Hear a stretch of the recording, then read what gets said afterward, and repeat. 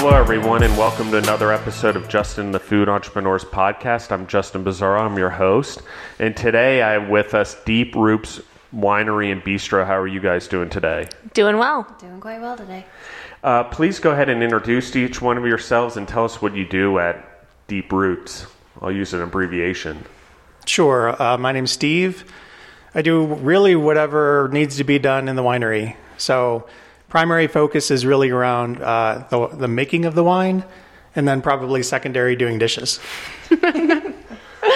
My name is Tiara, aka Mistress Zin, and I am the front of the house. So I am generally one of the first people you see when you come in, but I also handle all of the books and the legal side of the business. My name is Carol Ann, aka the Black Truffle.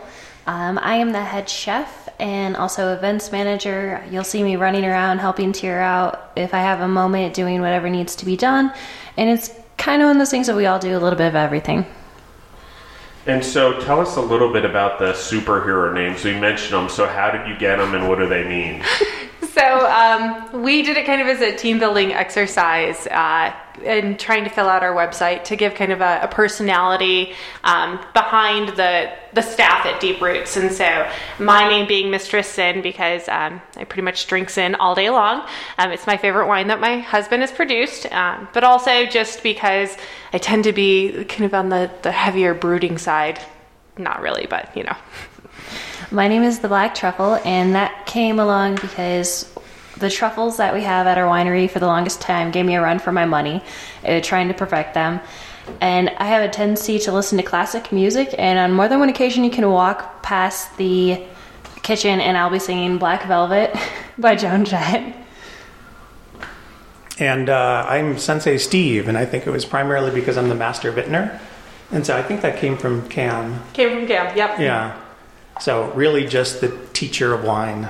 And so, okay, so now we've got all the names. So how did you all get to where you are? How did you get in business together? And where did you all start, actually?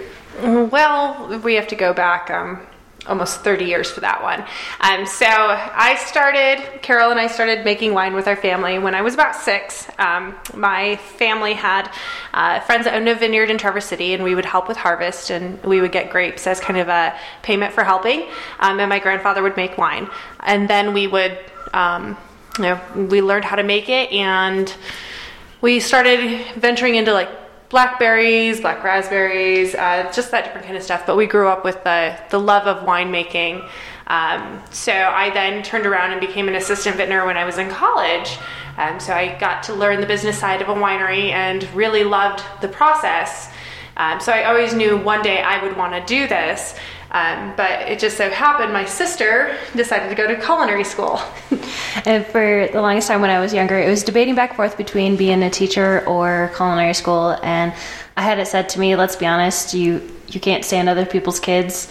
You can't be a teacher of little children. And I was like, yeah, you're right. So I went on to culinary school, and I've always loved food. We come from the type of family that if you don't know how to cook, we kind of look at you like, why are you here? We like to eat, we love to be together, we love to cook and just hang out, and food's always been like a central thing for our family for a really long time. Yeah. And so we had this plan with our brother, who was older than me, and he was going to make the beer, I was going to make the wine, Carol was going to make the food, and we were going to open a place together as a family. Because what doesn't sound more appealing to 3 siblings than working together and owning the place so no one else can tell you what to do. And the funny part for us is we actually are those weird siblings that we were happiest when we were not more than a half-hour drive from each other. We really, truly actually did love being around each other. People ask us all the time now, like, how do we work together as sisters? And I'm like, she's my best friend. No. But unfortunately, our brother passed away of a heart attack in 2014. He was 29 years old. And so for us, that quickly prompted us to reevaluate what we were doing in life at that point. Steve and I were married already, and luckily he has an extensive palate in European wines and a background in chemistry and all sorts. Well, he's got a PhD in nuclear physics, so he's definitely the brains of the wine. And so we started planning our retirement. And in 2015, we decided to make a go of our first wines. And then from there, it was kind of funny. It went from retirement and kind of like them just doing their thing. And then I came to surprise my sister that summer, and I found out she was pregnant with my nephew. And I get told, hey, this isn't going to be a retirement plan anymore. We're going to do this. You need to figure out how to move out here. I got voluntold like big sisters love to do. And so then it was just from there, it was kind of like, Timing. go. Yeah. And so are you from Colorado originally? No. So I'm originally from Chicago, but I lived in Japan, I lived in Europe, I lived all over the U.S., but I moved out to Colorado in 2001. And then I moved out to Colorado in 2011. And I moved out to Colorado in May of 17. So it'll be 2 years for me this year. Okay, and when did you guys officially start Deep Roots? We officially started the company itself in February of 2017. We started producing our wine in 2015. So we had the brand and licensed through the government and stuff, but the actual company and the development of what is now the bistro started in February of 17. Okay. So where are you guys from originally then, your family? Michigan. Okay, and there's just because you were mentioning grapes and vineyards, are there vineyards in Michigan? Traverse City. Okay.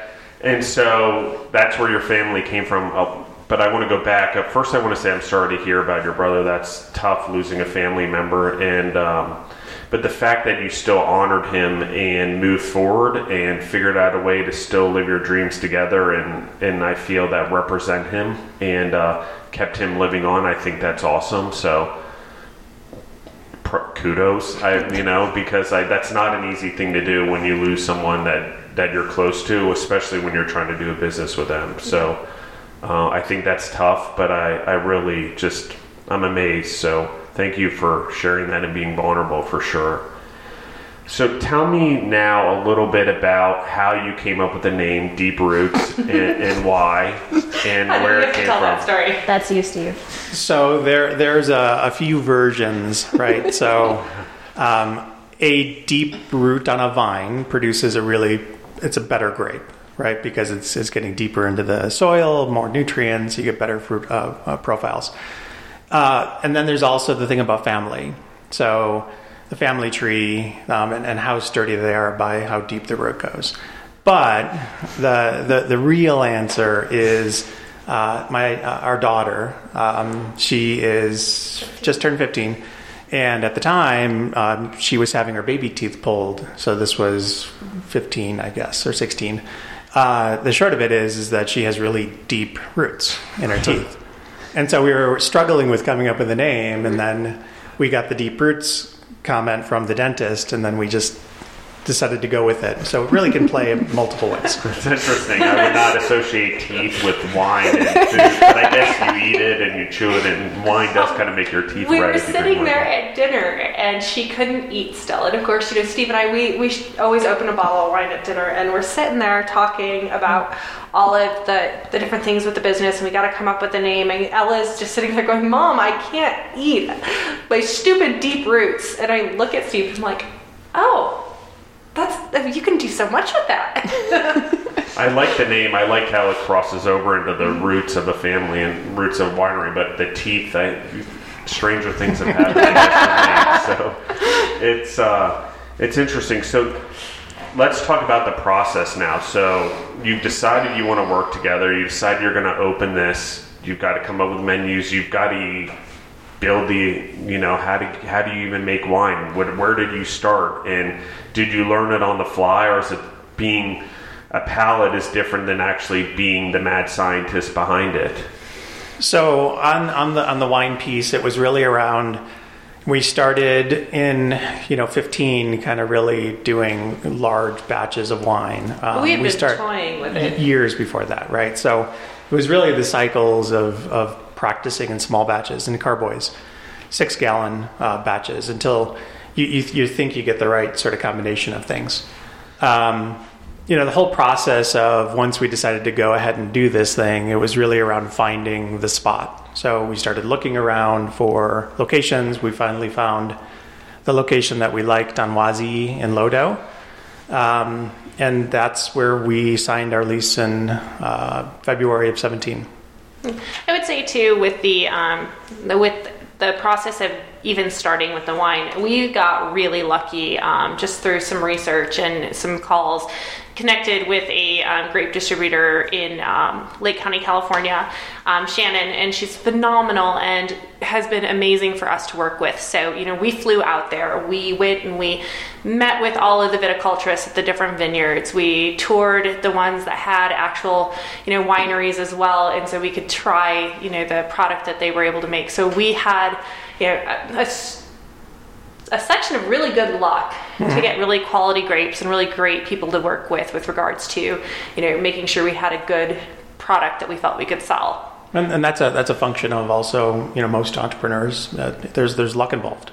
Yeah, of course. Well, it's a little bit of preparedness and willingness to fail. But yeah, I agree with you. It's luck and timing for sure. And so now let's talk about menus and the chef and how did you figure out, did you pair food with wine and how did you do all of that? So overall, our first concept was not to just do things that we liked, but things that went well with wine. So it was months and months and months of experimenting with different food, having dinner parties at Tyr and Steve's house and inviting all the neighbors and our friends over and being like, here's our wine, here's the food, what y'all think? What's your feedback?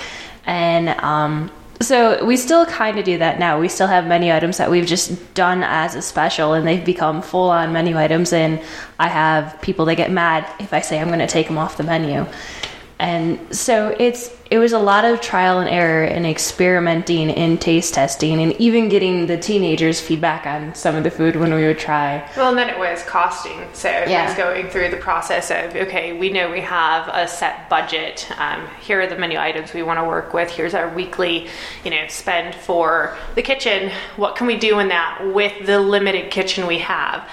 Because our original concept and all the food items we wanted to do didn't end up playing into what we had to do based on the city of Denver and all of the build out of our space. So we had to change a lot with the menu with regards to that. And the funny thing that we always get from a lot of people, especially when we put on events or we're slam packed on a Friday or Saturday night, is we leave the kitchen doors open so people can walk by and look in, and they're like, you do all that in here? I don't have a grill top, I don't have a stove top, I don't have a vending system or any of that. So our entire menu is made to order right then and there, fresh ingredients. And just pushing it all out on a busy Friday, Saturday night is sometimes like, I'm impressed with us with what we do. Yeah.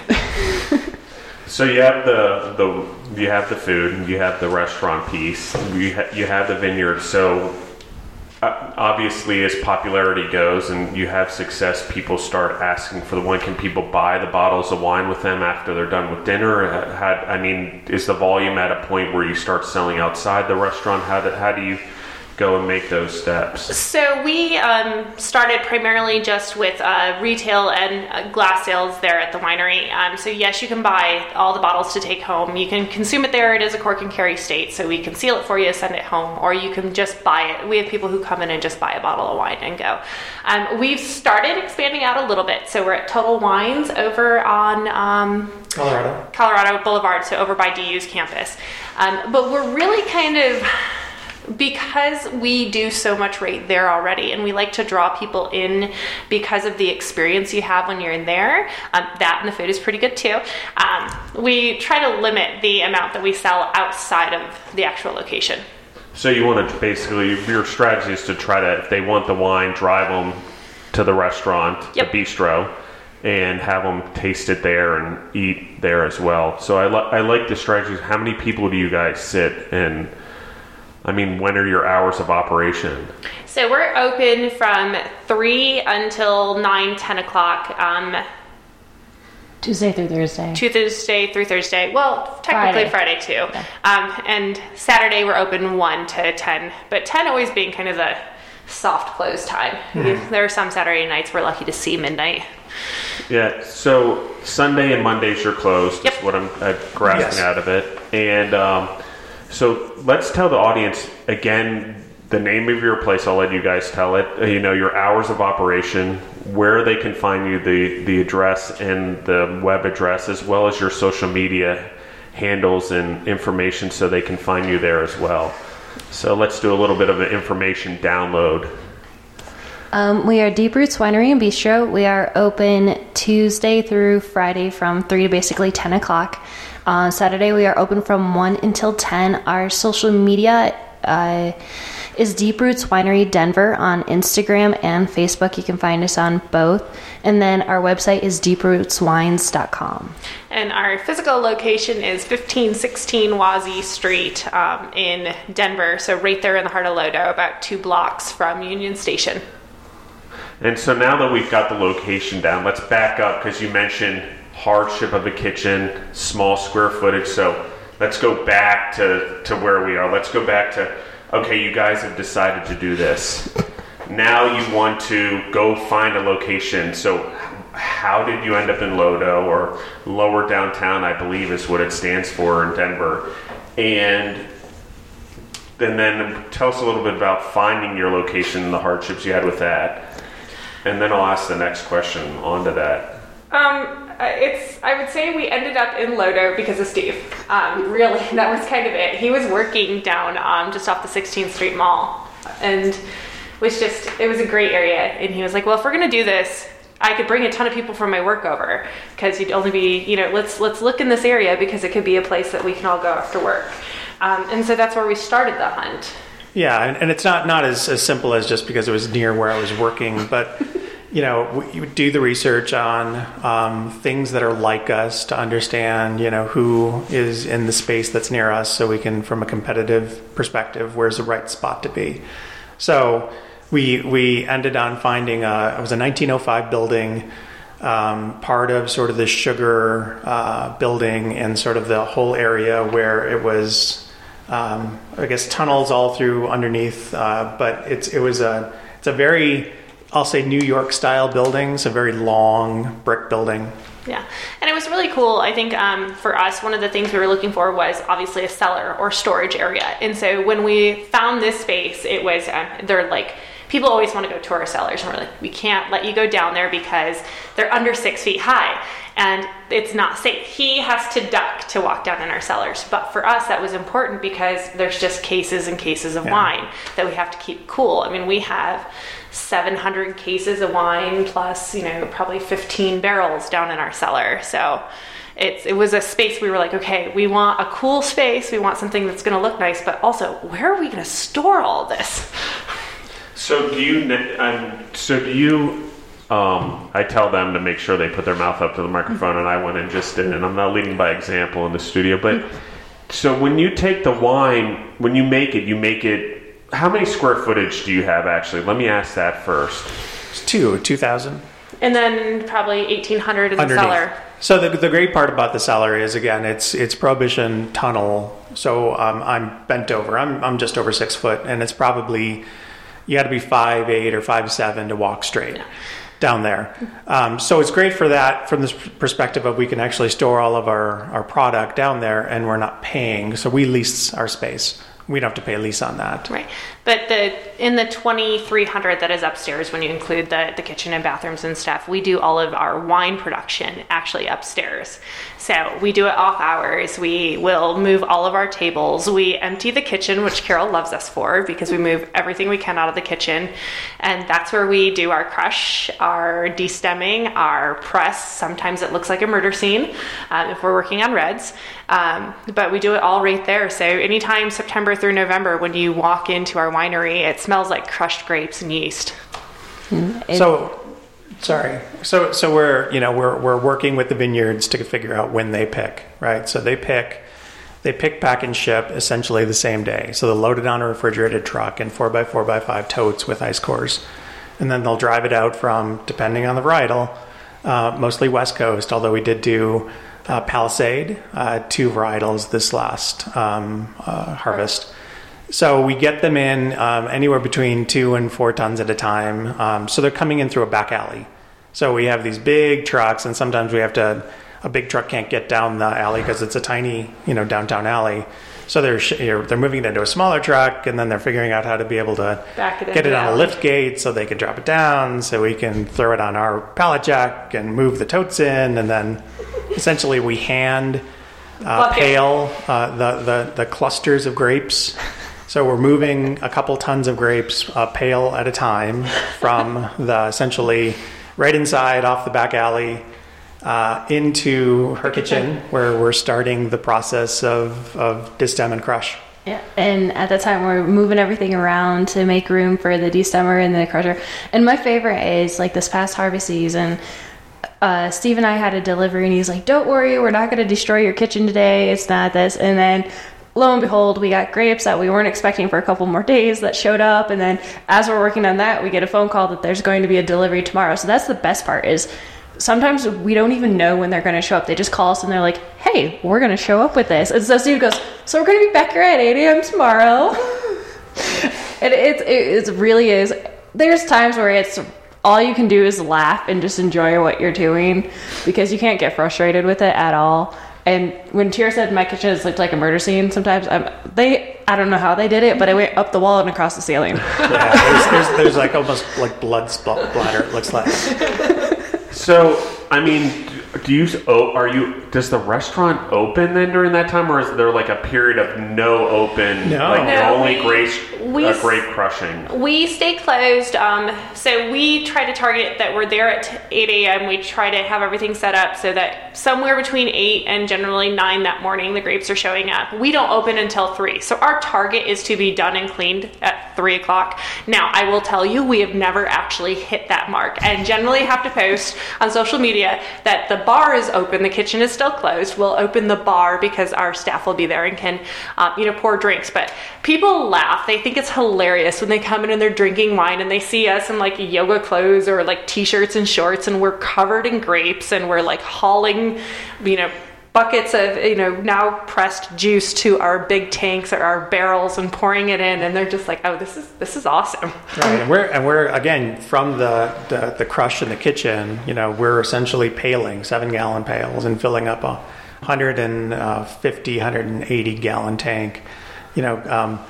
Pail by pail. So very, very labor intensive. But while we're doing that, we're dripping grape juice on our floors. So then the customers are walking around and they're walking in really sticky floors because of all the juice from the crush. It's a good bonding experience. Yeah.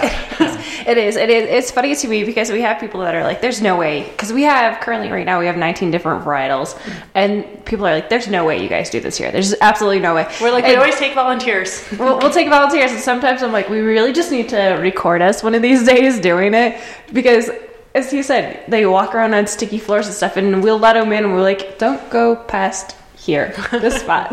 Are you allowed to bring in volunteers then to help you do it, or is it something you have to control through food code? No, with the wine production, you can absolutely have volunteers. They just have to be 21, technically, because it's alcohol at some point. Yeah, and just my brain going, I wonder if since there's all the office buildings down there, I bet you could have like a corporate retreat where a company just comes in and does a grape smashing bonding for corporate and whatever. That'd be kind of a cool experience. Until they see an earwig, and then they freak out. Well, and then the other thing is they always think it's like on I Love Lucy, where you're actually stomping it with your feet. The FDA frowns upon that. Yeah.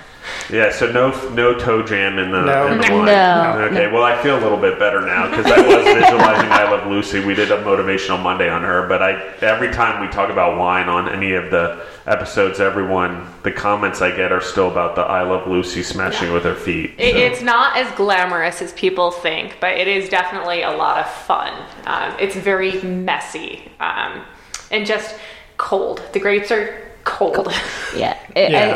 I think one of my favorite times was when, so we have a tendency when we're doing harvest, we go across the street to Lucky Pie and we get pizza to feed the staff. And I'm walking over in a tank top and I'm just head to toe covered because I was the one like in the crates, like paling out the grapes. So I'm like just covered in grapes. And I had this woman look at me on the sidewalk, like trying to just give me like this weird look of like, "Why are you looking like this?" And I'm just like, "I don't care. I'm getting pizza." I gotta imagine that. So, I mean, all the grapes come in September, October. Is that what you guys said? So that's Well, some can come in as late as November if we're doing a late harvest. Well, we also then brought in Chilean Malbec, which is off season, so that's in May. Oh, that's awesome. Yeah. So let's go back. You said you had 19 varietals. So do you remember all of them off the top of your head? Because I think yes, that's a lot. I mean, that's a big bite. I mean, most people don't take more than 6 or 8. So you're doing 19 different wines. It's their fault. Yeah. So our Pinot Noir is we get out of the Willamette Valley of Oregon. So for those familiar with Pinot Noir grapes, I mean that's the land of Pinot, best quality grapes. Next was probably the Barbera, which is coming out of California.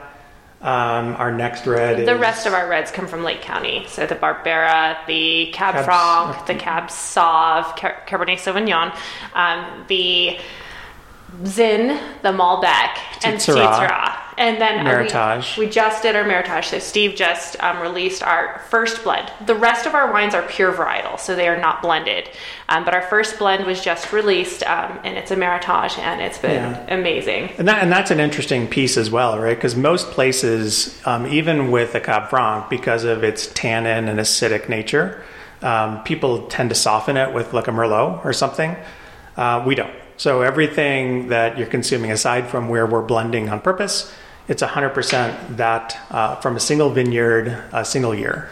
And then with our whites, we have the Pinot Gris, and that grape comes out of Columbia Valley, Washington. And then we have our dry Riesling, our Sauvignon Blanc, our Chardonnay, our Muscat Canelli. So those are our whites. And then we have a Rosé. And then we have several sweet wines. So we have a black raspberry Merlot, and that is a traditional Merlot that we then sweeten with a black raspberry puree. We have a white Zin blush, sweeter blush. And then we have Harvest Riesling. Yep, late Harvest Riesling. And then we have our signature, one of our signature items is our red velvet port. And that literally is a cupcake in a glass. So that is infused with Ghirardelli and Godiva chocolate. So that is a 6-week infusion process that Steve oversees, and then he fortifies it with brandy. Yeah, so it's a port. So you're taking a traditional Cab Franc base, and that's sitting at roughly 14-15% alcohol, and moving it up to 17-18%. All right, now the major question: what are each of yours favorite white and each of yours favorite red? That's easy. So with the whites, I love our Pinot Gris. I like it soft. It's one of those wines I can sit and drink all summer long. But red, hands down, that's my wine. It's a 2015, and it's big, it's jammy, it's acidic, it's huge. That's hence your superpower name? That's my superpower name. For me, you're asking me to pick a child. Definitely. So, not that we ever play favorites. Just remember, fair's not equal. Sure. So, I would say dry Riesling is my white of choice. Sorry. You can call it too. And then from the red, it varies. I mean, the Pinot is just fantastic. Cab Franc, Malbec. I'm really renaming all of them, but if I had to pick one, I'll do the Meritage. Yeah. All right. So no, I looked over because I always get picked on because the dry Riesling is like one of my favorite whites, and for him to say that's his favorite white, that just made me all sorts of happy. I like the dry Riesling because it's not like a traditional Riesling where a normal Riesling is on a sweetness scale of 9. Our Riesling is more like a 4. And so it's very refreshing. It has just the right amount of sweetness. And on the back end, I always get apple. So I thoroughly enjoy that. When it comes to the reds, I don't... Cab Franc. That's my current. The Cab Franc, as our Cab Franc has gotten older, it's opening up beautifully, and I absolutely love it. But then, right down from that is the Malbec, and then for a long time I was the Zin. Yeah. So it's I like to vary between those three if I'm drinking. It doesn't vary. Mine is set.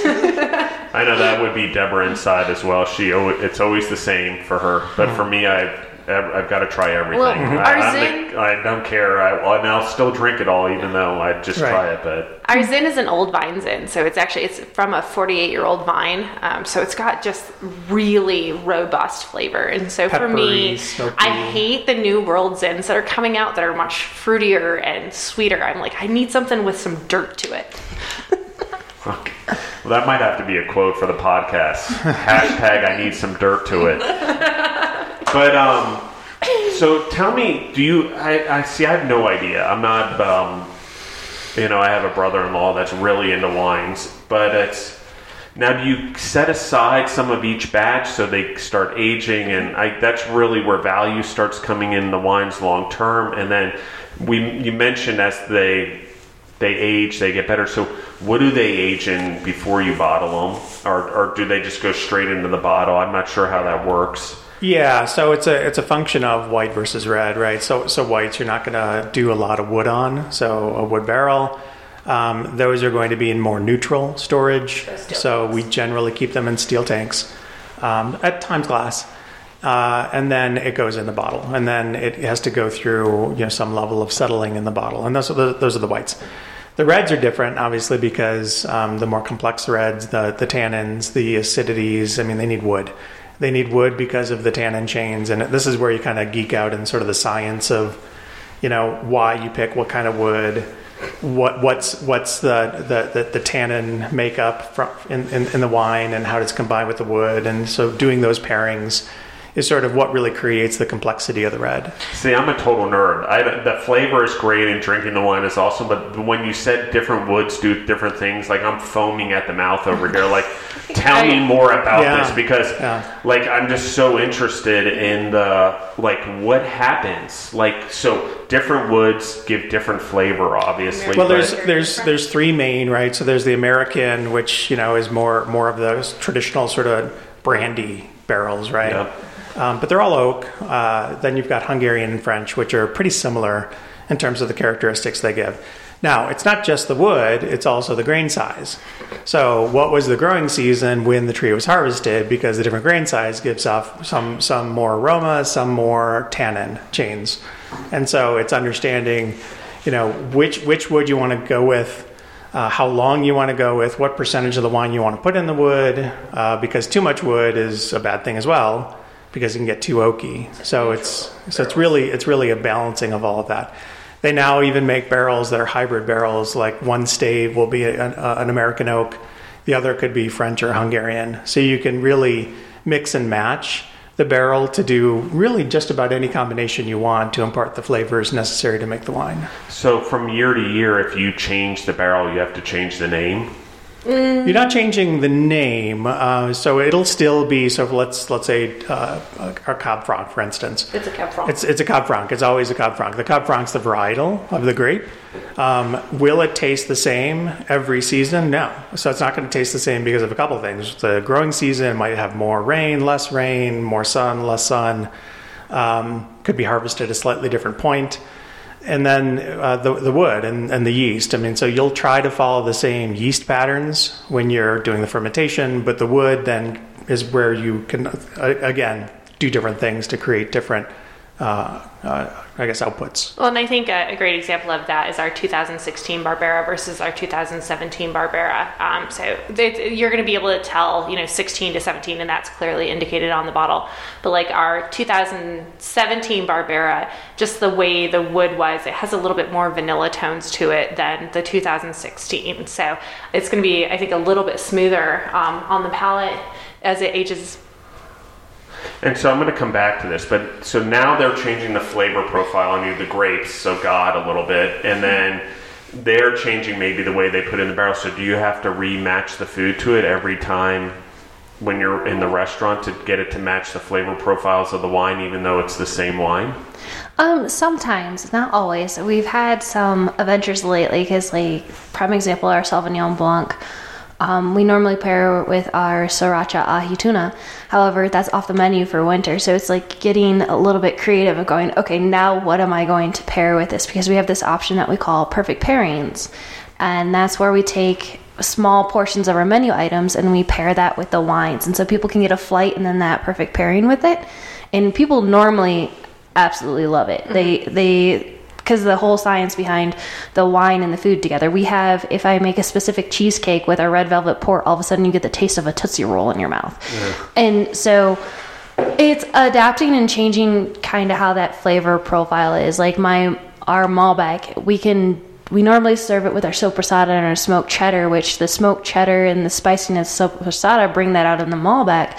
But then when we released it, we did a s'mores cheesecake that tasted absolutely like so good. Yeah. So there is always changing and evolving and adapting, and we change out our menu every quarter is what we've been doing. We have some items that are staples that they're not going to go away, but other ones that we change it out. So with that, like what goes with what wines, when we run our specials, we suggest like, hey, get this wine with this food. And normally people will tend to like it. It's a good combination. It's always I go to Stephen Tier and I'm like, hey, this is what I want to make. What wine goes with it. And so all of a sudden we have a staff meal with wine and food for everyone. So do you ever get tired of drinking wine? I don't think it's possible. I don't think it's possible. No, is the answer. I mean, it's really like a dream, right? So you get to be together, you get to cook together, you get to make wine together. I mean, a lot of people can only dream about making these things happen. So it's really awesome. I really want to go back into the wine flavors also. I wanted to come back around, but I wanted to make sure I covered the food part also because, you know, in food, as an entrepreneur myself and being in food for a long time, the growing seasons does change the flavor of not only grapes, but food in general, even the cows, even the sheep's milk, even the meats, even stuff like that. Whatever's going into the food generally does change it, or how they're packaged can change the flavor and things like that. So it's something I just want to let the audience know that it's a good thing when we talk about it, because it can be applied to so much in food and beverage. But so, okay, you have different wood. Now, are there woods that don't work? There are woods that certainly don't match the grape and the varietal and the yeast that you're doing. So you definitely are looking at what does and doesn't work, and then creating the right combinations. Yeah, I'd be one of those. I'm an experimenter. I'd probably try every type of wood barrel that anyone would make me. Yeah, I mean, they're all oak, right? But there's lots of different ways to impart oak. And when you're imparting oak, you're imparting tannins, right? Basically, and plus aromas that go with it. But you could use a barrel. You could use oak powder, which is, I mean, it's something that you can't do in Europe because they're traditionalists and can only use a barrel. But you could use smaller barrels, which changes your volume of wood to wine. You could use wood staves, which are basically long, straight pieces or spiral pieces of wood. You can use wood chips. There's lots of different things you can do, and it really is, doing the right combinations. Like I said, when you're getting a brand new barrel, it's too much. If you put all of your I guess at that point it's really wine, but it's just a very, very young wine into wood, it's going to be too oaky unless it's a really, really short period you hold it in there. So what you're ending up doing is really just deciding how much wine to go into the new barrel, how much goes into neutral barrels. If you want to add some other characteristics of a different type of oak, you can use the stave or the chips and those kind of things. Yeah. So we do play around with lots of different combinations. There's so many, like it's the formula, the algorithm going on in my head for winemaking is like enormous right now. And I'm like, oh my gosh, there's so many variations and variables that can factor into what makes a wine. I think it's much more complicated than we think it is, at least as the normal person that just pops the bottle. The first part we got to figure out how to get it open and what kind of glass to put it in. Sure. I mean, I think the big thing is that there's a ton of science. Mm-hmm. So and that's kind of where my science background sort of pops in. So there's a ton of chemistry and microbiology and understanding how all of these things play together. So and then there's the art side, which is really all of those different combinations and having the right palate to be able to, when you're tasting a very, very young, bright wine, it will taste next to nothing like it will end up. Mm-hmm. So I think the first time we were going down this path, we're tasting a really, really young wine, and it had like sort of bananas in it. And we weren't sure. I mean, is it bad? Is it tainted in some way, or is there so that we end up kind of reaching out to different people we know, and they're like, no, bananas is okay. That's kind of where it should be right now. But in 6 months, in this kind of wood, it's going to be something different. Oh, that's interesting. I guess it makes sense because they say it gets better with age. Mm-hmm. And so it never really lasted that long in our house, but we collected wine, but then anytime there was a party, we'd open any bottles we could. So, and we have like one or two that we've kept from South Africa just because we went there a few years ago. Good wines. That'll probably pop someday. I'm not sure when, but I collect things. So those two, like, I can't bear to open them now that it's been over 2 years in our existence. But I think it depends on who you are, whether you collect them or you like drinking them. And, I don't know enough about them to really know, but we definitely enjoy wine in our household and family and friends. And like I said, I have a brother-in-law who wine cabinets or a whole closet, I guess I should say, whole room that he has, and it's temperature controlled and all of that. And so I definitely love it. It's just, I think it's one of those things where you really get into it. Either you do it for a living, like we're talking about, or you really spend a lot of time learning about it and getting the palate down. And, there's people in restaurants that understand all of it. So I think it's a very whole interesting thing for anyone who's really into it.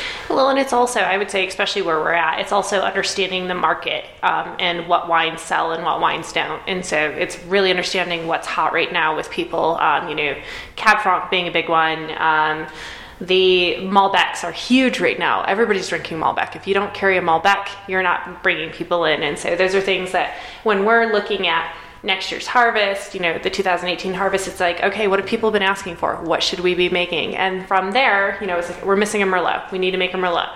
And I'm like, okay, honey, we need to make a Merlot. I found our vineyard. And then his next question is, okay, what kind of Merlot do you want? So now we have to go buy 4 or 5 bottles of Merlot and try them and figure out what characteristics we're looking for. And then he sits down and he's looking at what yeast strains to purchase, to ferment with that are going to bring out different characteristics, what nutrients he's going to use that are going to bring out, more of those fruit tones and things like that. So he, as soon as I say, here's what I want and here's the characteristics of what I want, he's off and running. That sounds like tough R&D, buying 3 bottles of wine and having to taste them all. That's exactly what I was just going to say. They have such a hard life going in, taste testing to figure out what wines they want. I'm like, okay. Somebody's got to do it. All jobs should have that type of R&D. And people would probably work a lot harder, or maybe it depends, for a while anyway. But, so, let's talk about, okay, we're going to go back to a little bit about 2017. What are some of the things that you've learned and what are the hardships that you've seen? And I'm not going to limit you guys because I can see that each of you have different hardships based on where you are. So, let's explore those a little bit and things that you've learned from. We're going to start with Steve on that one. Oh, sure. I mean, finding the location was relatively easy. Finding the right architecture and firm, as well as everything that we thought we wanted to do wasn't difficult. It was the budgeting piece, both finance and time, right? So we signed our lease, we had plans in place, and then to some extent it's a luck of the draw with which permit reviewer you get from the city, and that's there's nothing you can do to really expedite those things once it's really going. But we signed our lease in February. Our intent was to open in July. And then only spend, X, and we didn't spend just X, and we didn't open in just July. Well, let's be honest, with a 1905 building, we didn't understand all that the city was going to decide to force us to do to bring it to code because, we were using one section of the building, the cellar didn't really matter. Oh, no. The building department said, this all needs to be fire code. So you have to finish the basement, even though nobody's ever going to be down there other than to store wine. Or it never was done before because the fire codes had changed and that we're under a new, more strict fire code, which isn't a bad thing. And then, on top of that is it really was a boom in the building area. And so I think the city, and again, it depends on which permitter you get, but they can be very strict in their interpretation of what the code means, and so we ended up doing a lot of work, way more work than we anticipated. Well, and so what was it, 17 submittals to the building department for finalized plans? So we literally spent 4 months going round and round and round with the building department to get our plans approved before they could even start construction. Did it ever occur to you to look at a different building? We had already signed the lease at that point because the original design and the original, walkthrough with the building department was one thing. And they were like, oh yeah, this shouldn't be that bad. We should be able to get this done by July. But then once you got into the bones of it and they did the demo and they did the initial walkthrough with the approvers, and he was like, oh no, this and this and this and this, because they could see, all of it. I mean, it's something that had to be done. I mean, we're pleased with the space, but it's one of those, you have to be prepared for unknowns. Yeah, a lot of unknowns, a lot of budget. Plan at least a 20 to 30% over your original budget. Have that somewhere safely stocked away for things like this that would happen, and plan for things to be at least 3 months behind. Yeah, I would say, we're probably double. Yeah, we doubled our budget. And then, go ahead. Sorry. And one of the things, like coming in May and stuff and being there for the construction, one of the things that I learned just with that one was you also have to plan for who you have as your inspector. What level of strictness are there? Because we actually had one of the toughest electric inspectors in the city, which is a good thing for us because we know all of our stuff's right now. But then even when it comes down to our sign that we had, it had to be approved, and it was based off of the board's decision of whether they liked it or not. If they didn't like the design, we had to change it. And it comes down to like things like that and people's opinion and how they're handling it as well too. That was kind of a point for us that we had to be able to deal with. Well, and I would say also, like with our kitchen, our original plans for our kitchen were, to have a full kitchen in there. And we were going to make it a larger space, but then we got it's going to be $25,000 for this, and, another $15,000 to add the venting, and then another $10,000 for the hood. And then it's like, oh my gosh, this is all starting to add up, and this was budgeted for. And then you're telling me that it may or may not work because of the building. It's like, just screw it. Just make it smaller. We'll work with it. We'll take that space out and we'll use that for the winery, and we'll figure it out. It's like, just scrap it. Let's figure out what's easiest. And I think if we had, we ate up a lot of our budget with just getting to code, just getting the building to code. And so I think if we didn't go through that first piece, we would have been much more flexible with trying to, dip into that extra funds just to build out the kitchen in the right way. But when that came along, we were already double, if not more. So main lesson learned, historical buildings are cool and might get you extra space, but be prepared for very expensive renovations. If at all possible, probably go with a new building.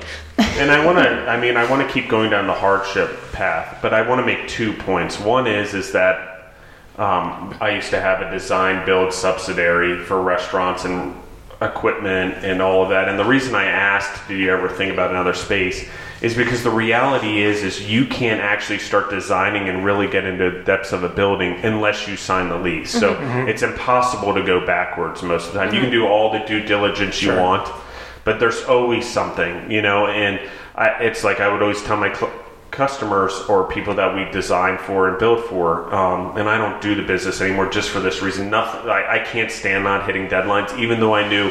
I'd always tell them, what is your time frame? Double it. What is your budget? Triple it. Because nothing ever goes. There's too many working pieces. There's too many people's opinions when starting a business, particularly a restaurant, which touches on so many codes and everything else, and has so many different opinions. And you have strict inspectors to lenient inspectors, and they're all over the board. And it's a very tough thing. And my advice was always go to prepare for the future. Do it right as you can the first time, even if the guy's lenient. Get all the way to where you do it that way, you don't have headaches in the future.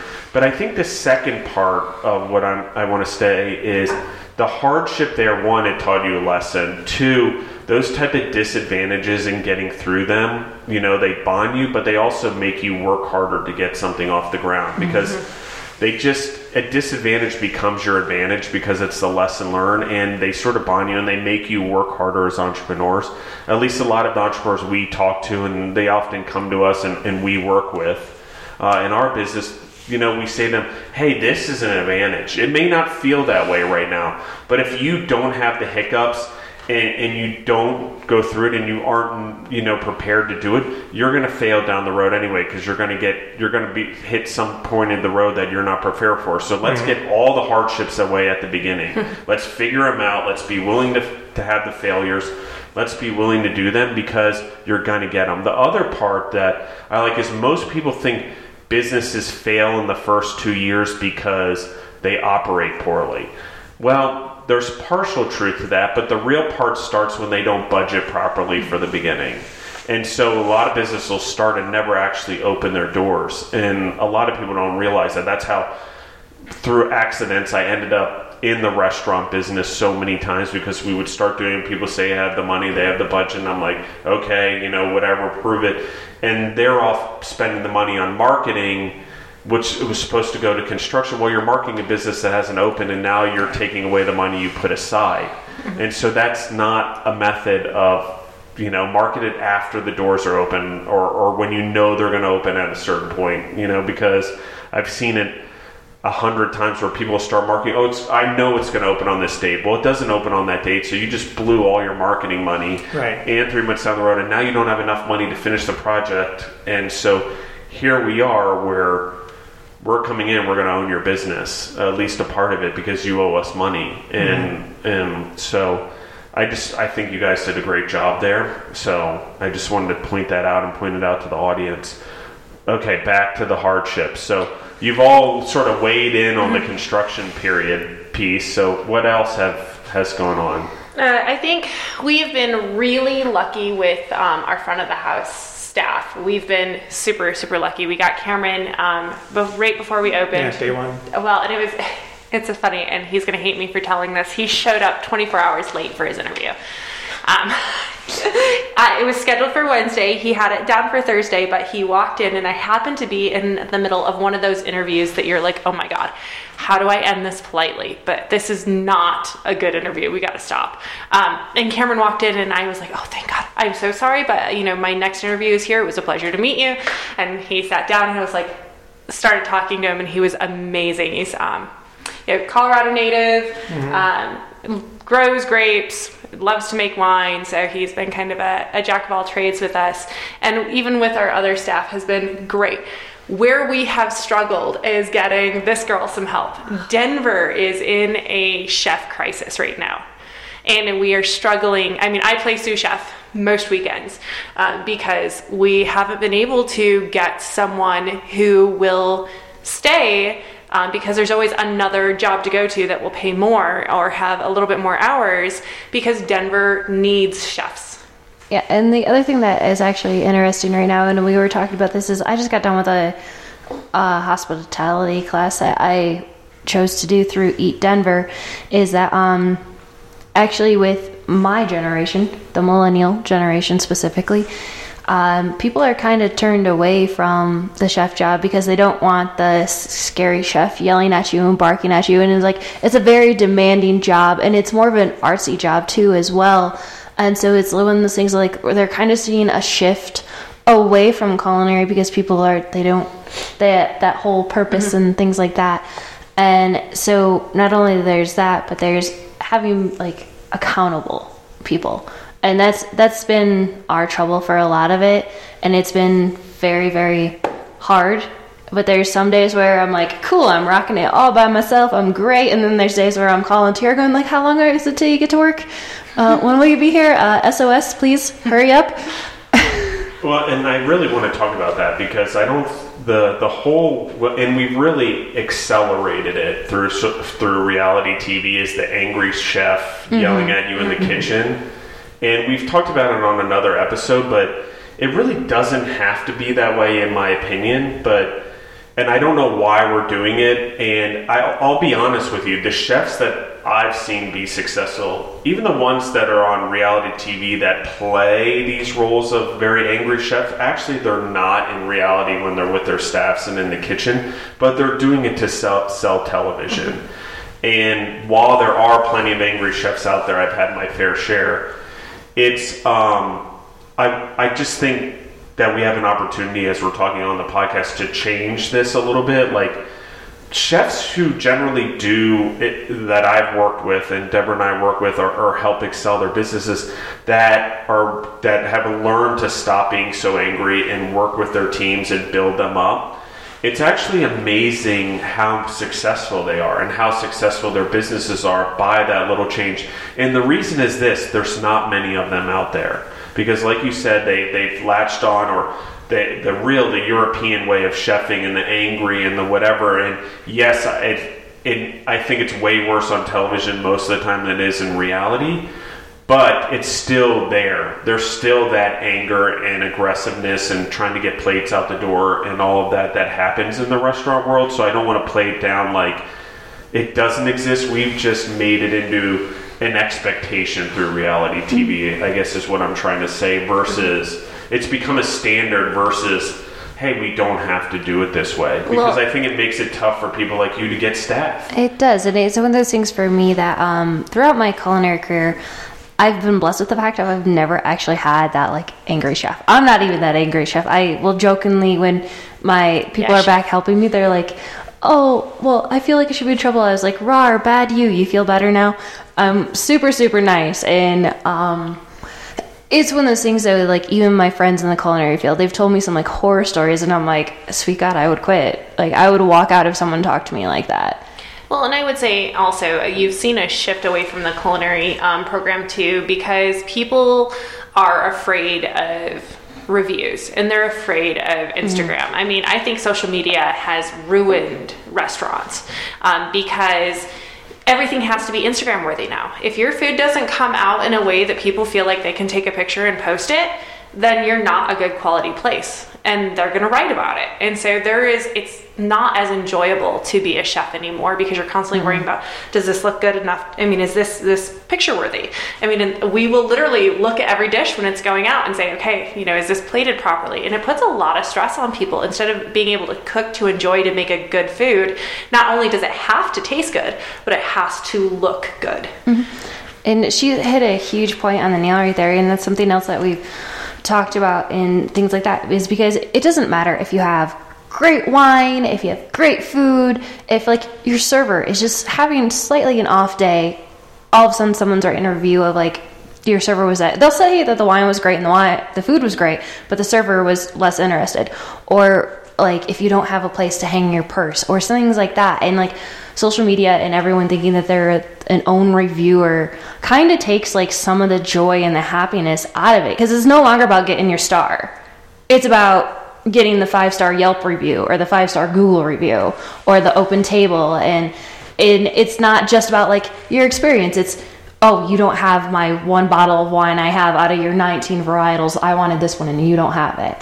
And so it's very hard and difficult, and something that we've had to, as a family and as individuals, we've had to be like, what do we care about and what do we just let go? Well, and I think we care about it all. It's what can we fix is the bigger thing. When you look at the reviews, it's, if there's something specific we can address. If it was that the server ignored them for 20 minutes, it's okay, I'm having a conversation with that server and we reach out to that reviewer and, we let them know.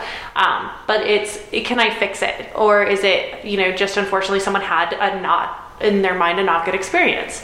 And so it's one of those things, you have to have a thick skin. If I can give advice to anyone going into the restaurant industry, the number one piece of advice is have thick skin, because you are not going to please everyone, and less than 1% of the population reviews. So if I put 100 people through in an hour, one person's going to write a review out of that, and that chance that it's going to be a bad review is 50-50.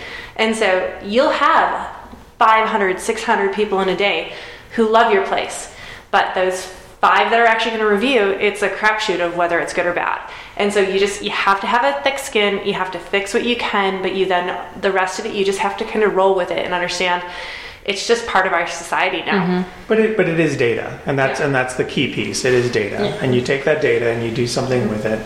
And I think that's why we continue to be 4.5, 5 stars on all the different places we are. And you stalk them. Oh God, I do. I stalk the reviews daily, multiple times a day, just making sure that, again, if it's data and things we can fix, we fix it. And even with that data, like one of my favorite was, there was a dish and one of our patrons suggested, she's like, oh, why don't you add some fennel to this? And okay. We're like, okay, perfect. Thank you for the suggestion. And we went and did, and we're like, oh wow, she was right.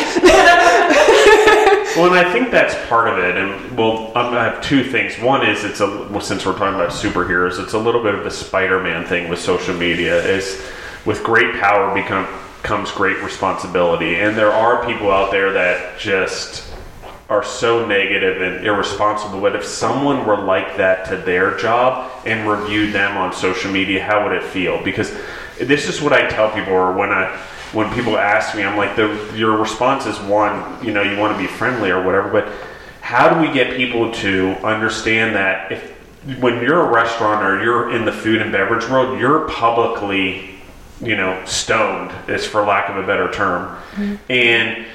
But no one else in their job is that way. We don't publicly stone a customer service person over the phone. I mean, you could write something about it on Facebook, but it's not your business that you built from day one. And so what people don't realize is, how would that feel if that were you, number one? So while I think it's helpful, like you said, because you can learn from it, and I learned from it on this podcast, I have like 95% awesomeness, and then 5% of the people, and they're usually the same person that has something negative to say about something or whatever. So I get it, but one of the things there's a quote, and we do a Motivational Monday, this upcoming Monday on it that I just recorded, but it's, your love makes me strong, your hate makes me unstoppable. Because while it's there, it's, okay, one, you're helping me, so thank you. You're bringing attention to it, and it can drive people out the door, but the other thing is it gives me time to adjust, which I think is big. And the more you inspire me to do better, because I have to fix something, I have to figure out how to handle this. So thank you. I don't think people should be as rude as they are sometimes or whatever, because I don't think they would like it in their job or if they built a business for it to happen to them. But I do think that it empowers us to do better if we look at it the right way. And, there's a part of my life where I really took it to heart for a number of years. People's reviews and stuff like that, and food and the businesses, and there's like 5 years of it. And I'm just like, you know what? I can't do it anymore. I'm like, I've got to handle this differently. And when I looked at it as, okay, I'm going to have gratitude for it. And I'm going to be thank you, but it might hurt me, but I'm going to thank you because what you're doing is, one, you're inspiring me to do better. Two, I need to prove you wrong. Three, maybe there is a problem going on in my facility, and I need to look at it as not being defensive. Like you guys said, I can say, hey, let me look internally first before I jump down someone's throat for a negative comment. Maybe I do have a problem. Maybe I did have a chef that was drinking on the job, because sometimes it'd be like, oh, blah, blah, blah, smells like alcohol. I'm like, well, okay, maybe I better really look into this instead of being like, what are you talking about? He's a great employee. Well, sometimes people slip, so... It's funny, you just kind of hit on 3 different points, and I would say that Steve is the one who looks at it all and say, okay, maybe he's more the logical, I'm more of the I need to do better, and she's the, wait, what? Yeah. I gotta prove you wrong. Sometimes.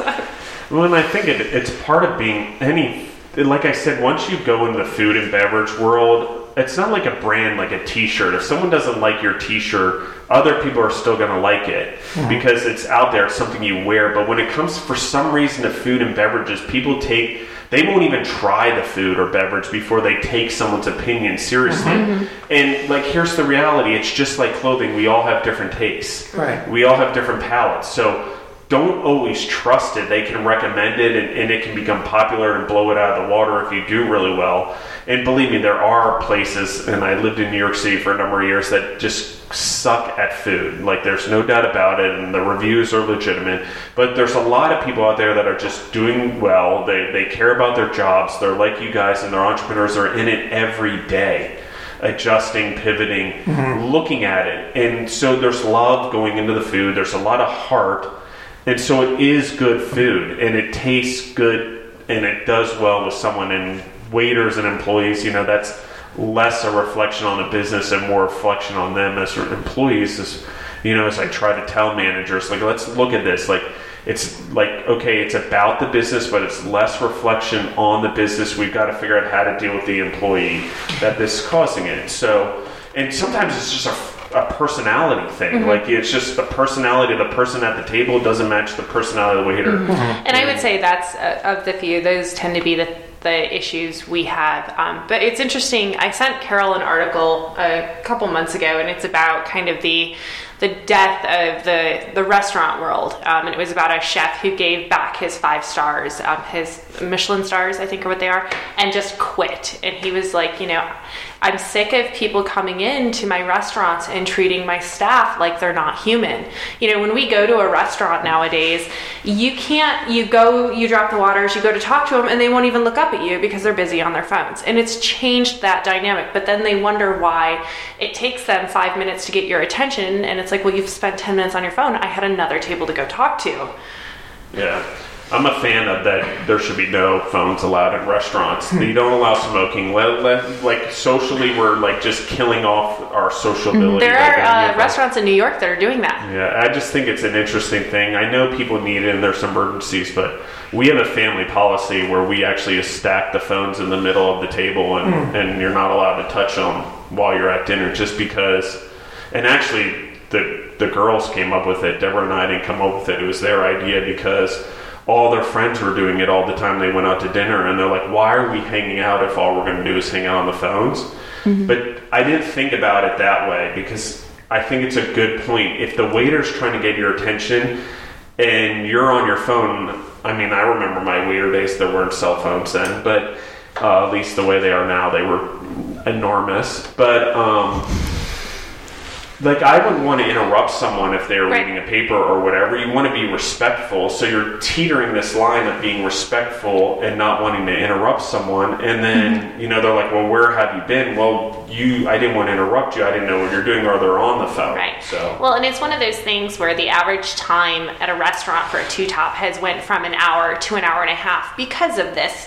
And the funny thing for most people is they then don't realize, oh, well, we've been sitting for 15 minutes and haven't even ordered yet. I'm going to put my order in, and then 5 minutes later, I'm going to ask where my food is because I've been here for 20, 25 minutes. I should have food by now, but I just put my order in. They lose all track of time. And so that's become also, for us as a business, you've had to adjust the average time that you have tables. We're turning over less tables because people stay longer because of this. And so it's changing the entire model of being in a restaurant.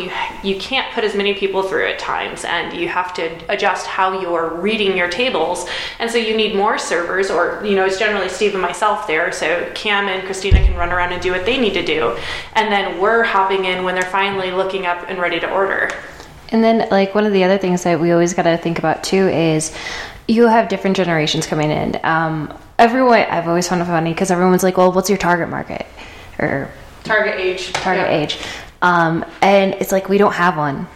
We're everyone 21 and up. 21 and up. Yeah. And so it's you have with things that I've been studying and doing lately is you have the baby boomers, you have Gen X, you have the millennial generation, and now you have the centennial generation that the oldest centennials are turning 23 this year. So there are newly 21, 22, 23-year-olds. And so you have different generations that not only because when someone from the baby boomers, someone that our parents or something would come in, they want more attention. They're not going to be there on their cell phones, whereas someone who's younger might be sitting there playing on their cell phone, and then you have the ones that want to talk, and then you're like, well, you have to find a way to politely excuse yourself to hop over to the next table. And so you have not only a generation in a time frame where people are with cell phones and stuff like that, but a time frame of still respecting the different values of the different generations and knowing what they want, because they might want to talk to you and they might just want to give you their order and have you go away, and it's like sitting there going, okay, did I do something wrong? Is everything right? Are they okay? Do they look happy? And so it's like playing that whole field and figuring out how to please each person. And at the end of the day, you're not going to please everyone, but being in our industry, our main goal is to try and please everyone and make sure that everyone has a joyful and wonderful experience in our winery. But I'm right there with you at the cell phones. I started that in college because my friends would sit there at lunch with their cell phones. I'm like, put it away. It's like the moment food hits the table, your cell phone goes away. With the face-to-face relationships, I think, are still more important, but it's one of those things. So one of the things I want to touch on is one of the things that happens as technology improves is patience gets lower. The amount of patience we have from generation to generation gets lower, and people want to say it's instant gratification or whatever, and they're used to getting it right away. But the real thing is it's a learning patience. We don't have to wait for information. And, I can even order a pizza and track it now. It's not like I'm waiting for when they happen to show up. It's like the weirdest thing. I'm like, I used to order a pizza over the phone. I had no idea they'd say 10 to 15 minutes if they had, but who really knew, And I lived out in the middle of nowhere. We grew up on a farm, my family. And so you never really knew when the pizza was going to come. But now you know, and if it's not there on the time you want, it's, reviews going ballistic and all that. And like now if the guy's like running 5 minutes late, he's texting me or calling me on the phone like, hey, I'm running late. Dude, I don't care. This is like, I don't understand. But then I talk to him like, hey man, it's okay. Like you bring pizza here all the time. I don't care if you're late. He's like, well, you wouldn't believe how many people get so upset if I'm 5 to 10 minutes late. And he's like, and it happens because I have so many orders of pizza, so my business is doing well. But he's like, you get the younger people want their pizza when they want it at the time on the dot. And it's interesting because I guarantee most people don't actually on time. And the interesting thing that happens is while they have less patience as they get the younger generations, they're less on time, which is a whole mind-boggling thing. I can tell you that more of my employees, the younger they get, the less they show up on time. So you want everyone else to be on time. You want everyone else to be there, but you're never on time. So guess what? Karma. Yeah, it just is one of those things where I think they have so much information. So I think they're the greatest ever generation is right around the corner because they're having to process more information than we are. They just haven't figured out how to actually make it productive yet. So I think that's kind of a cool thing. I have theories, but it could be. And I think we have an advantage in that respect because we're a winery. And so when people come in and it's a busy night and there are times where we'll have like an 8 or 10 top or a 15 top come in and our kitchen will be busting it out and they cut, we'll be seating people. We let them know ahead of time. We've got a very busy night in the kitchen right now. Things are running just a little bit behind. Here's a free taster on the house from us. We can ply them with alcohol, which tends to help. Or dessert. Alcohol they like helps with dessert. patience. Yeah, dessert. Chocolate desserts. Yeah. And so, anyway, we're off on the hardship. So, I could keep going actually, but it's one of those things where it's not a complaint because I think that whatever ends up happening, we find our way as each generation, and we find out how to give to the world. It just takes a while. So I don't want to go there, but I do want to harp on the point of, it makes it hard, and table turning is the way restaurants make make money. And time at the table and doing it. So to your point, what everyone is seeing right now that's in the restaurant world, and why actually food trucks have a little bit of an advantage and there's such a boom in it is that people are there, they buy the food, even if they have to wait at the food truck, they're not holding up progress. Where in a restaurant, once you take the table, that table is consumed. I can't bring any more people in. There's fire codes and there's amount of tables. And so I'm at a limited amount. Where a food truck, I could line the whole sidewalk forever if I wanted to. So I want to make that distinction because I think if people are listening to this episode and you're dilly-dallying at a table, well, that's as long great. as you're I don't want you to spending go money. anywhere. But what I am saying is just be mindful of, and respectful of the people that are working hard for that table or the waiter that's trying to make a tip because they're making less money. And in a world that money matters and the economy is based on actually the turning of money from people to people, that's what really makes our economy successful. That is important. So, okay, now I've said my thing. So, more hardships. We talked about a little bit about the kitchen. We talked about the staff. We've talked about the front of the house. I would say one of the hardships we have is sometimes timing with some of our vendors, like Restaurant Week being a huge example. Restaurant Week, I don't know if you've ever participated in Denver's Restaurant Week, but it is essentially 8 days of chaos of us basically living there. We should really just set up cots. But all of a sudden you're out of something and you're calling your supplier for it, but there's 15 other restaurants there in the city who also happen to be short on it, and they're sold out, and you're like, crap, this is what we've advertised. We have to get creative now because our supplier's out. And so it's, those kind of things get really tricky at times. Our baked brie is one of our best-selling items, and when our supplier is like, yeah, for some reason they are out and we're not getting it in for 3 weeks, and we're like, no, that's not okay. Like, I will go to your competitor because this cannot happen.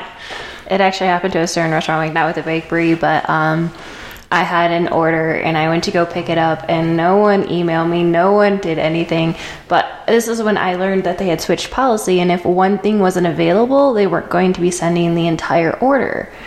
And I showed up, so I'm like scrambling around their warehouse trying to get what I need. She's calling me going, hey, how much longer till you're back? And I'm like, this is what's going on. I'm sorry. I was planning to be back 15 minutes ago. I think we had to go to 4 different stores to get everything we needed because they didn't have it in stock. And it was just like, are you kidding me? It's restaurant week. How do you not have it in stock? But you figure out how to make it work. Yeah, but I mean, the great thing is that just it meant we were doing really well, that we had sold out. I mean, we had projected for our number of reservations and we oversold. I mean, we ended up with more people walking in and going, oh, restaurant week menu. Oh, this looks good. Let's just stay here. And it's like, great, awesome. But we did not expect the foot traffic we got, which was great for us, but it definitely made it hard. And so, yeah, that was definitely learning restaurant week, and that whole budgeting planning thing is interesting. And then I think one of the other hardships that all of us face is work-life balance, because being owners and siblings and family and everything like that, sometimes there's moments where just like, you need to get away from me. I don't want to talk to you. And then there's moments where you're like, I love you. Can we hang out Can we hang out like on Sunday actually as a family? But we all have our own different things that we have to balance. Like, I'm finishing up my master's program, so I'm balancing school, and I don't have any kids, but I have a dog, which when I'm working 12 hours a day, then it's like figuring out when I'm going to get home, hiring a dog walker, making sure I'm okay with strangers walking into my house to let my dog out. And T and Steve have 3 kids that are school and sports and all their stuff, and I'll let them talk. I would say for us, and I know one of the things for us was the big change in our family dynamic. I mean, we spend less time together now. Sundays and Mondays are no-go days for like friends and stuff, because it's the only day where mom and dad are both home. So those are family days. And then it's like, on Tuesdays and Thursdays, Steve is chauffeur for 3.5 hours with the different kids and, sports and stuff. So, and then I try to be home when I can. We try to trade off because obviously he's got wine work and stuff to do. And then, it's just one of those things where for us, it's when we get home at night, it's like, okay, we need a bottle of wine and we need all the kids to go away and it's 10 o'clock and I just need some time to sit with you because this is the only time we really get together.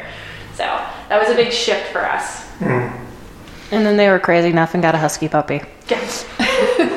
That's brave. Putting the dog in the mix. But having a dog myself, I feel like it ties the family together, and definitely the kids love it. So I want to we've talked about the family dynamic a little bit and time and all that. So we just talked about changes and stuff like that. So what I want to make sure we sort of discuss is, if you could go back and do it again, what would give me 3 things that each of you would change?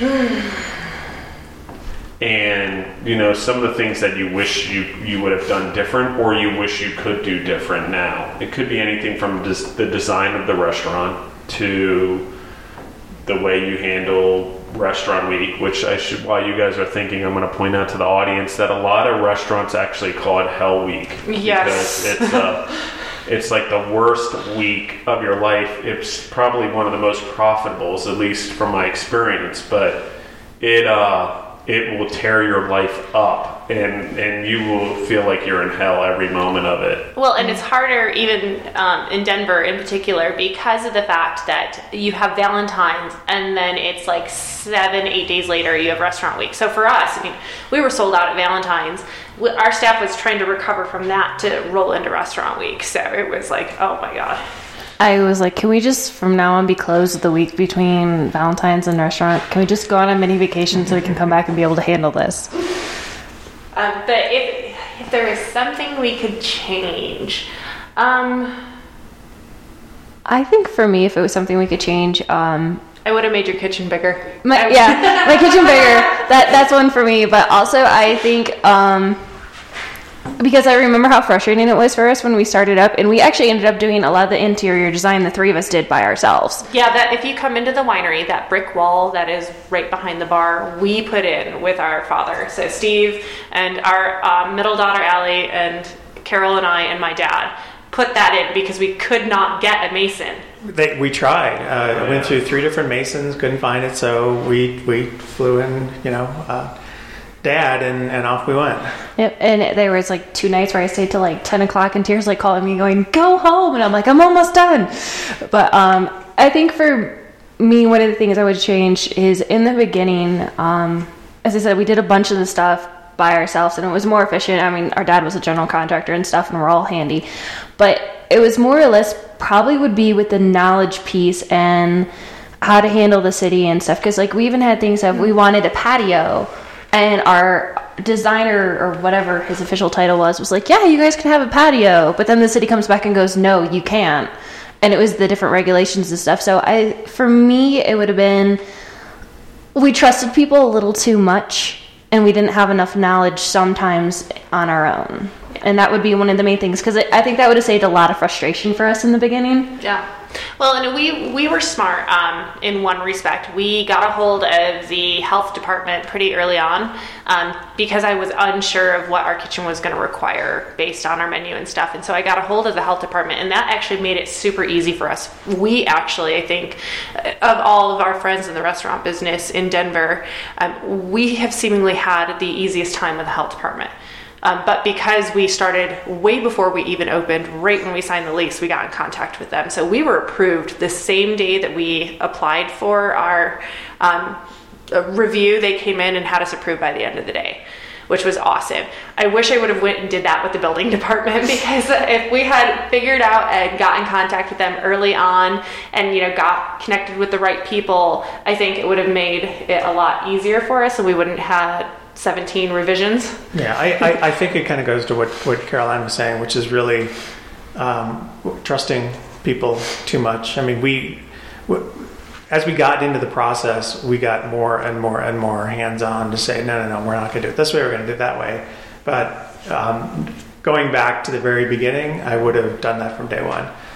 Had the conversation with the building department, had all of those personally, as opposed to expecting the vendor to do it. Well, and I'm amazed, and Georgia does this quite a bit. They have like a 2 to 3 day class, depending on it, to how to be a food entrepreneur and open up a business and what all the steps are. And it's done by the universities, and it's an amazing thing because it is, and my own experience also is, we do pay tax dollars to public universities. There's no reason we shouldn't have these programs for businesses that create jobs and create additional tax dollars. For people like you guys, when you go into somewhere and you want to start a restaurant, like there's definitely enough information that you go through that would have been streamlined in 2 days. And I'm not the person to do it. I'm not education wise, but I hope through the podcast that people can learn from it. But it's a lot more than 2 days of listening so far. So I don't expect a person to go through all the episodes before they open a business. But what I am saying is that we can help people by being better business owners and things like that, or be better business owners by offering them courses. So I think that's so important. All right, so we talked a little bit about that. I think that's a lot of people's hardship, is the beginning parts, like why isn't someone help educate all of it? And then there are so many people, because there's so many steps, that take advantage or don't research information before they tell you and get you on the hook to spend money with them. And so I think that's interesting. And then there's change orders and everything else in construction. The other point I want to say is, why aren't there more masons? Like, as an American with Italian heritage, like, all my relatives were masons, and I'm obviously not one, but I know the skill. But there are plenty of masons. It's how much they're willing to do, or how many we're willing to do our small of a project for what, we had budgeted, when they're being bidded out for much larger, more lucrative. I mean, that was our problem, was we'd get somebody, but then they would be offered another project and they're like, I'm sorry, I have to take this. This is more lucrative. And it's like, we get it, but come on. But if I could go back to one other thing that I would do that we didn't do, I would have taken the kids on a three-week vacation to the beach. Before we opened, I would have went and hung out and did nothing for 3 weeks, because once you open, and really, when you're in that last month right before you open, it's consuming. That's all you do. And so I think I would have went and kind of had that downtime in preparation for the commitment we were getting ready to embark on. Anything else? I would throw in one around marketing. Yeah. Really having a solid marketing plan that, someone isn't developing for us who doesn't really understand what we're trying to do. Again, more hands-on. We build it, we execute it.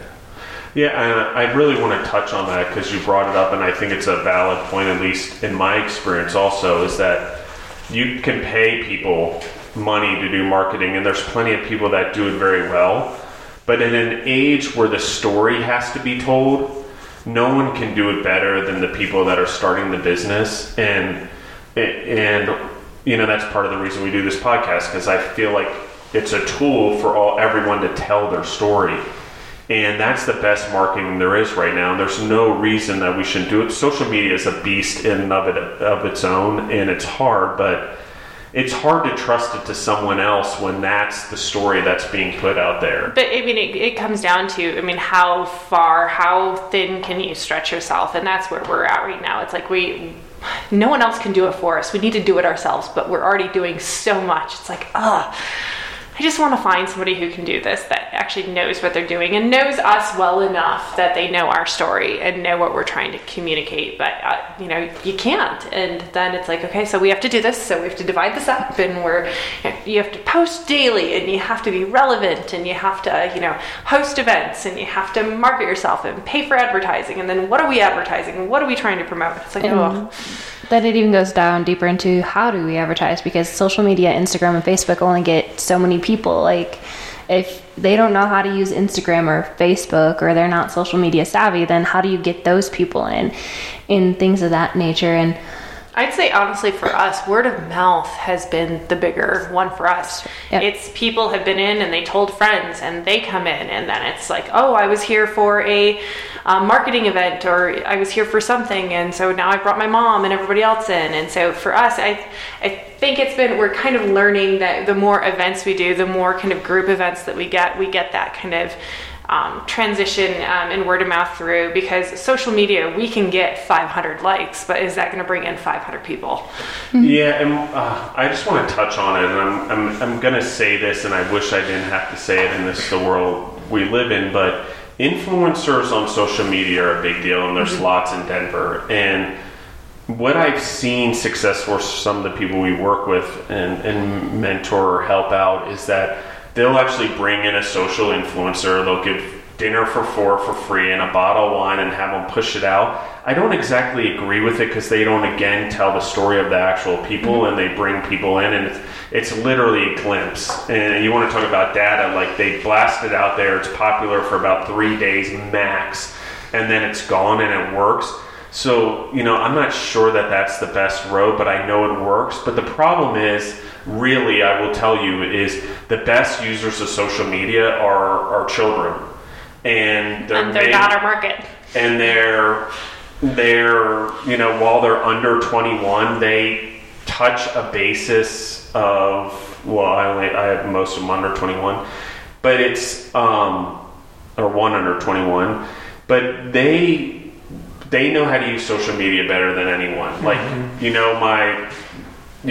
Zoe's into CrossFit and lifting weights, and she figures out how to get hundreds of likes on videos, and people follow her, and all of this by doing it, and her friends repost and people repost. And so I don't know. I mean, I have no idea how it works, but maybe there's an entrepreneur in the ranks and training already in the family, because they do know, and they already have the followers and the fans to push stuff out on their own social media. It's just alcohol's a little bit interesting. Yeah. But I I would don't not know. want my 15-year-old pushing out but pictures of her, but she does edit our photos. Yeah. absolutely, and she understands. You know, we were on vacation, spring break last week, and we had to go out and get certain photos had to be done. They had to be done the right way so she could build a story about the vacation. And it's, you know, we actually made some extra trips just to go find some extra things in Arizona that are very, you know, Arizona-like, just so she can get those pictures in, because she's building a story. She's trying to tell a story that, you know, we can learn from. Yeah. Well, and that's the thing, is they know how to use the apps. They know how to use the different programs. So like we went to New York to see Harry Potter play for Maddie's 21st birthday present to her I gave her. So we all went to New York, and Zoe on the airplane home, which is probably about 3 hours, created a whole video of pictures and videos she had taken and streamed it together and added music. That would have taken me a lifetime now. And I'm the one behind the board with the podcast that I'm like, okay, like that's out of my league. And even this, I'm learning as I go, but I don't know, they have something and they understand the instant gratification and what people like and don't like anymore better than we do. And even with my generation, like, it's funny, I'll like pick things like to go out for the podcast and be like, no, do this. And I'm like, that's not gonna, are you kidding me? How is that gonna work? And but I try to keep it open mind. That's what I'm saying internally. Yeah. Externally, I'm being very supportive. And but it works. The stuff works. The graphics work. And the photos work. And the little sayings and the twisty little things that I'm like, that seems annoying to me, but the stuff works. And so I don't know. I don't have any permanent suggestion, because I don't know your business other than the thing. But I'm just, Yeah, say. we've brought in the foodies, we've brought in the influencers, you know, and again, for us, I think with our location, they've worked. We've gotten some feedback and following from them, but I think really for us, it's been the friendships we formed with our neighbors, the residents in the area, and then they tell friends or they bring people in when they're visiting, and we get, you know, just more and more people who are honestly just walking by and they go, oh, there's a winery here. I need to stop in. Mm-hmm. So our location in and of itself has been a big driver of our traffic. And that was, you know, again, to Steve's point, you know, it wasn't that it was just close to him, but it was the location just off the 16th Street Mall. A lot of people don't park on the 16th Street Mall. They have to park at one of the lots off of it. So they're walking by us and they stop in. And our quirky chalkboard sign works a lot too. That brings people in. well, and just so you know, obviously I direct message you guys. That's how I got you on the podcast. So when I look at social media and I go out and recruit people, I don't just pick anyone. I see what people that seem, social media tells me about a lot of your structure and a business and people's comments, and like, so I know that you guys are doing a good job. It may feel like you have to do more, but you're doing a fabulous job. I mean, you're attracting people there, you're getting traffic, people are looking at it. Whether they actually like a picture or not is something we don't understand as our generation, but our kids, they're not out there. They want the likes, but they know that if they put it out there, so many more people see it than actually like it. I mean, even Deborah does it. I like every photo on my stream. I'm like, oh yeah, show the love, heart, heart, heart, heart, heart. But Deborah doesn't. She'll stroll through. She'll still see it. She just doesn't heart everyone or whatever. And so I think that's important also. But I do really like what you guys are doing for sure. And so I don't know your business, but from the sound of it, you guys are really a great team. And I really loved having you guys on here. So here's the most important question, I'm sure, is where's the future? And is this something you guys want to grow? Is this something that you guys are happy where you are? Like, how do you figure out next steps? Because you seem so busy, and I do know you're a very successful business being in the restaurant and food world. As long as I have, you don't survive like you guys have or have the popularity unless you're doing something right. Yeah, so we've been open a year and a half now, and as we're in the midpoint of our second year, we're now looking at our second location. So Deep Roots 2.0 is being kind of hunted for. So we're looking in the Golden area, the Arvada, Wheat Ridge area, something a little further outside of Denver, where there's not a lot of wine. It tends to be much more beer centric. Because what we're seeing here in Colorado is there is a growth of wine as people are moving in from other states. Colorado's been so beer centric, and there are a lot of wineries, but they're predominantly Colorado wine. And if you're from the Midwest, you have a different palate than that. And if you're from California, you definitely have a different palate from that. And so being able to bring our grapes in from the West Coast and produce that kind of wine that's to the quality for people who've lived on the West Coast or Chicago or, wherever, is becoming a big thing. There's more and more urban wineries that are opening. And so we were ahead of a few of them and have been lucky enough. So we're looking to then expand that to another location that's still very beer centric for those people who are the wine drinkers. Yeah, it's interesting, actually. There's so many, like literally where we are, and I probably say this on podcasts a lot, but there's literally 11 microbreweries within 3 miles of where we are right now. Yeah. It's unbelievable, but there isn't the wineries, there isn't the wine, but I do agree with you, with Denver being such an attraction to people, that wine is becoming more popular. And I think that as Denver, I don't want to say the word sophisticated, but as matures as a city and gets older, this becomes part of what cities do. It's what happens on the East Coast and the West Coast and Chicago, for example, and parts of Texas. But we're seeing a maturity here that these type of things start making their way in. So I think you guys are on to something great for sure. And the food as well, and matching it to the winery. And I've definitely seen the desserts, and I'm going to be trying all the red wine truffles. Because that's even one of the things that I was thinking about is a lot of breweries have their food trucks, but around here, we were we started and we saw a lot more wineries come in, but we're still also one of the few that actually offers food. Yeah. And some of the other ones will cater in from some of the little smaller businesses around them or not offer it at all. And that is one thing that people have tend to love, is that we do food and wine. It's not just one or the other. And as for future, well, my middle niece is being groomed to take over my job one day. Our middle daughter is quite often on the weekends. She's down there in the kitchen playing sous chef, food runner, and she's like, "Mom, I'm taking this over one day." So, yeah. Well, that's good. And you're teaching your kids something they're not going to get in school. Yeah. Being an entrepreneur is not taught in school. It's hard knocks, and I learned that as I got out of school because I grew up in an entrepreneurial family. So we sort of talked about your father being a general contractor. So were you guys, have all of you sort of had an entrepreneurial spirit from the beginning, or is this... I would say, well, it was always in the plans for us. We always wanted to be able to do this. So I think in the back of our mind, we've always been entrepreneurial. Steve and I have run a consulting firm in the past. We've done a few different businesses. So, just depending on what we were interested in at that time. So Steve and I have a little bit more of a background understanding how to set up a business, how to do the LLC, the taxes, all of that fun stuff. So I was already well versed in that.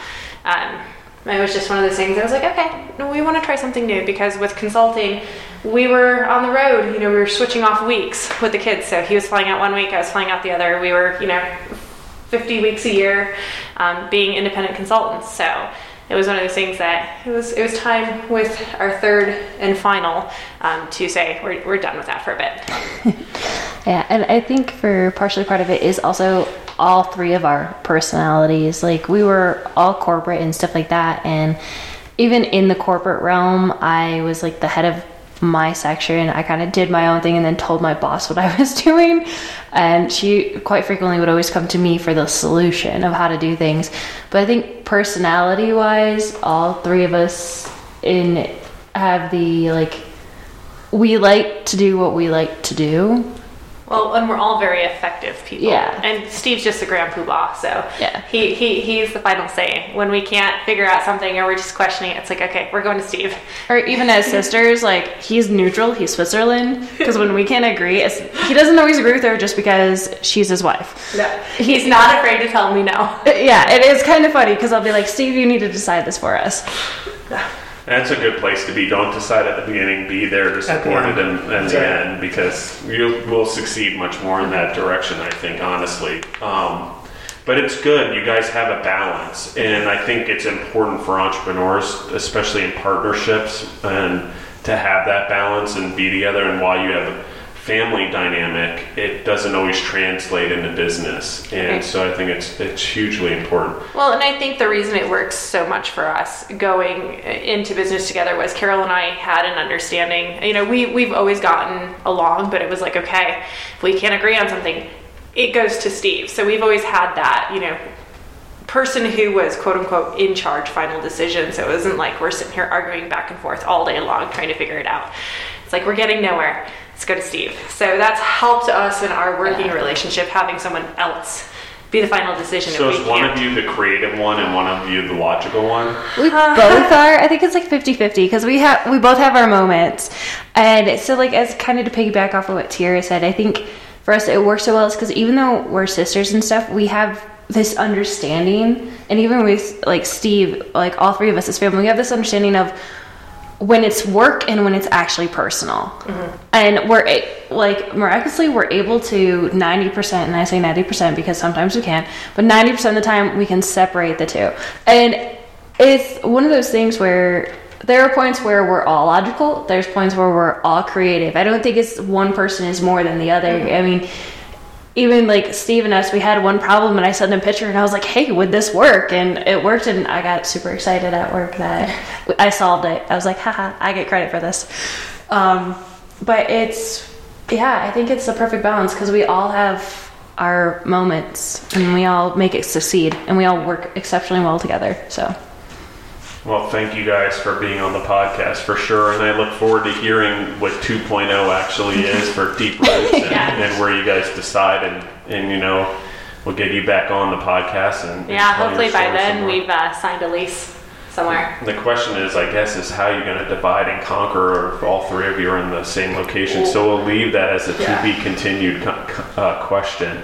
But I really do appreciate you guys coming out here and driving down and being a part of it. I really do love your story, and I love what you're doing in Denver. And I still, there's not many concepts like it, which is why I reached out to you guys. And I think you're doing a wonderful job. So thank you guys. I really do appreciate it. Thank you. Thank you.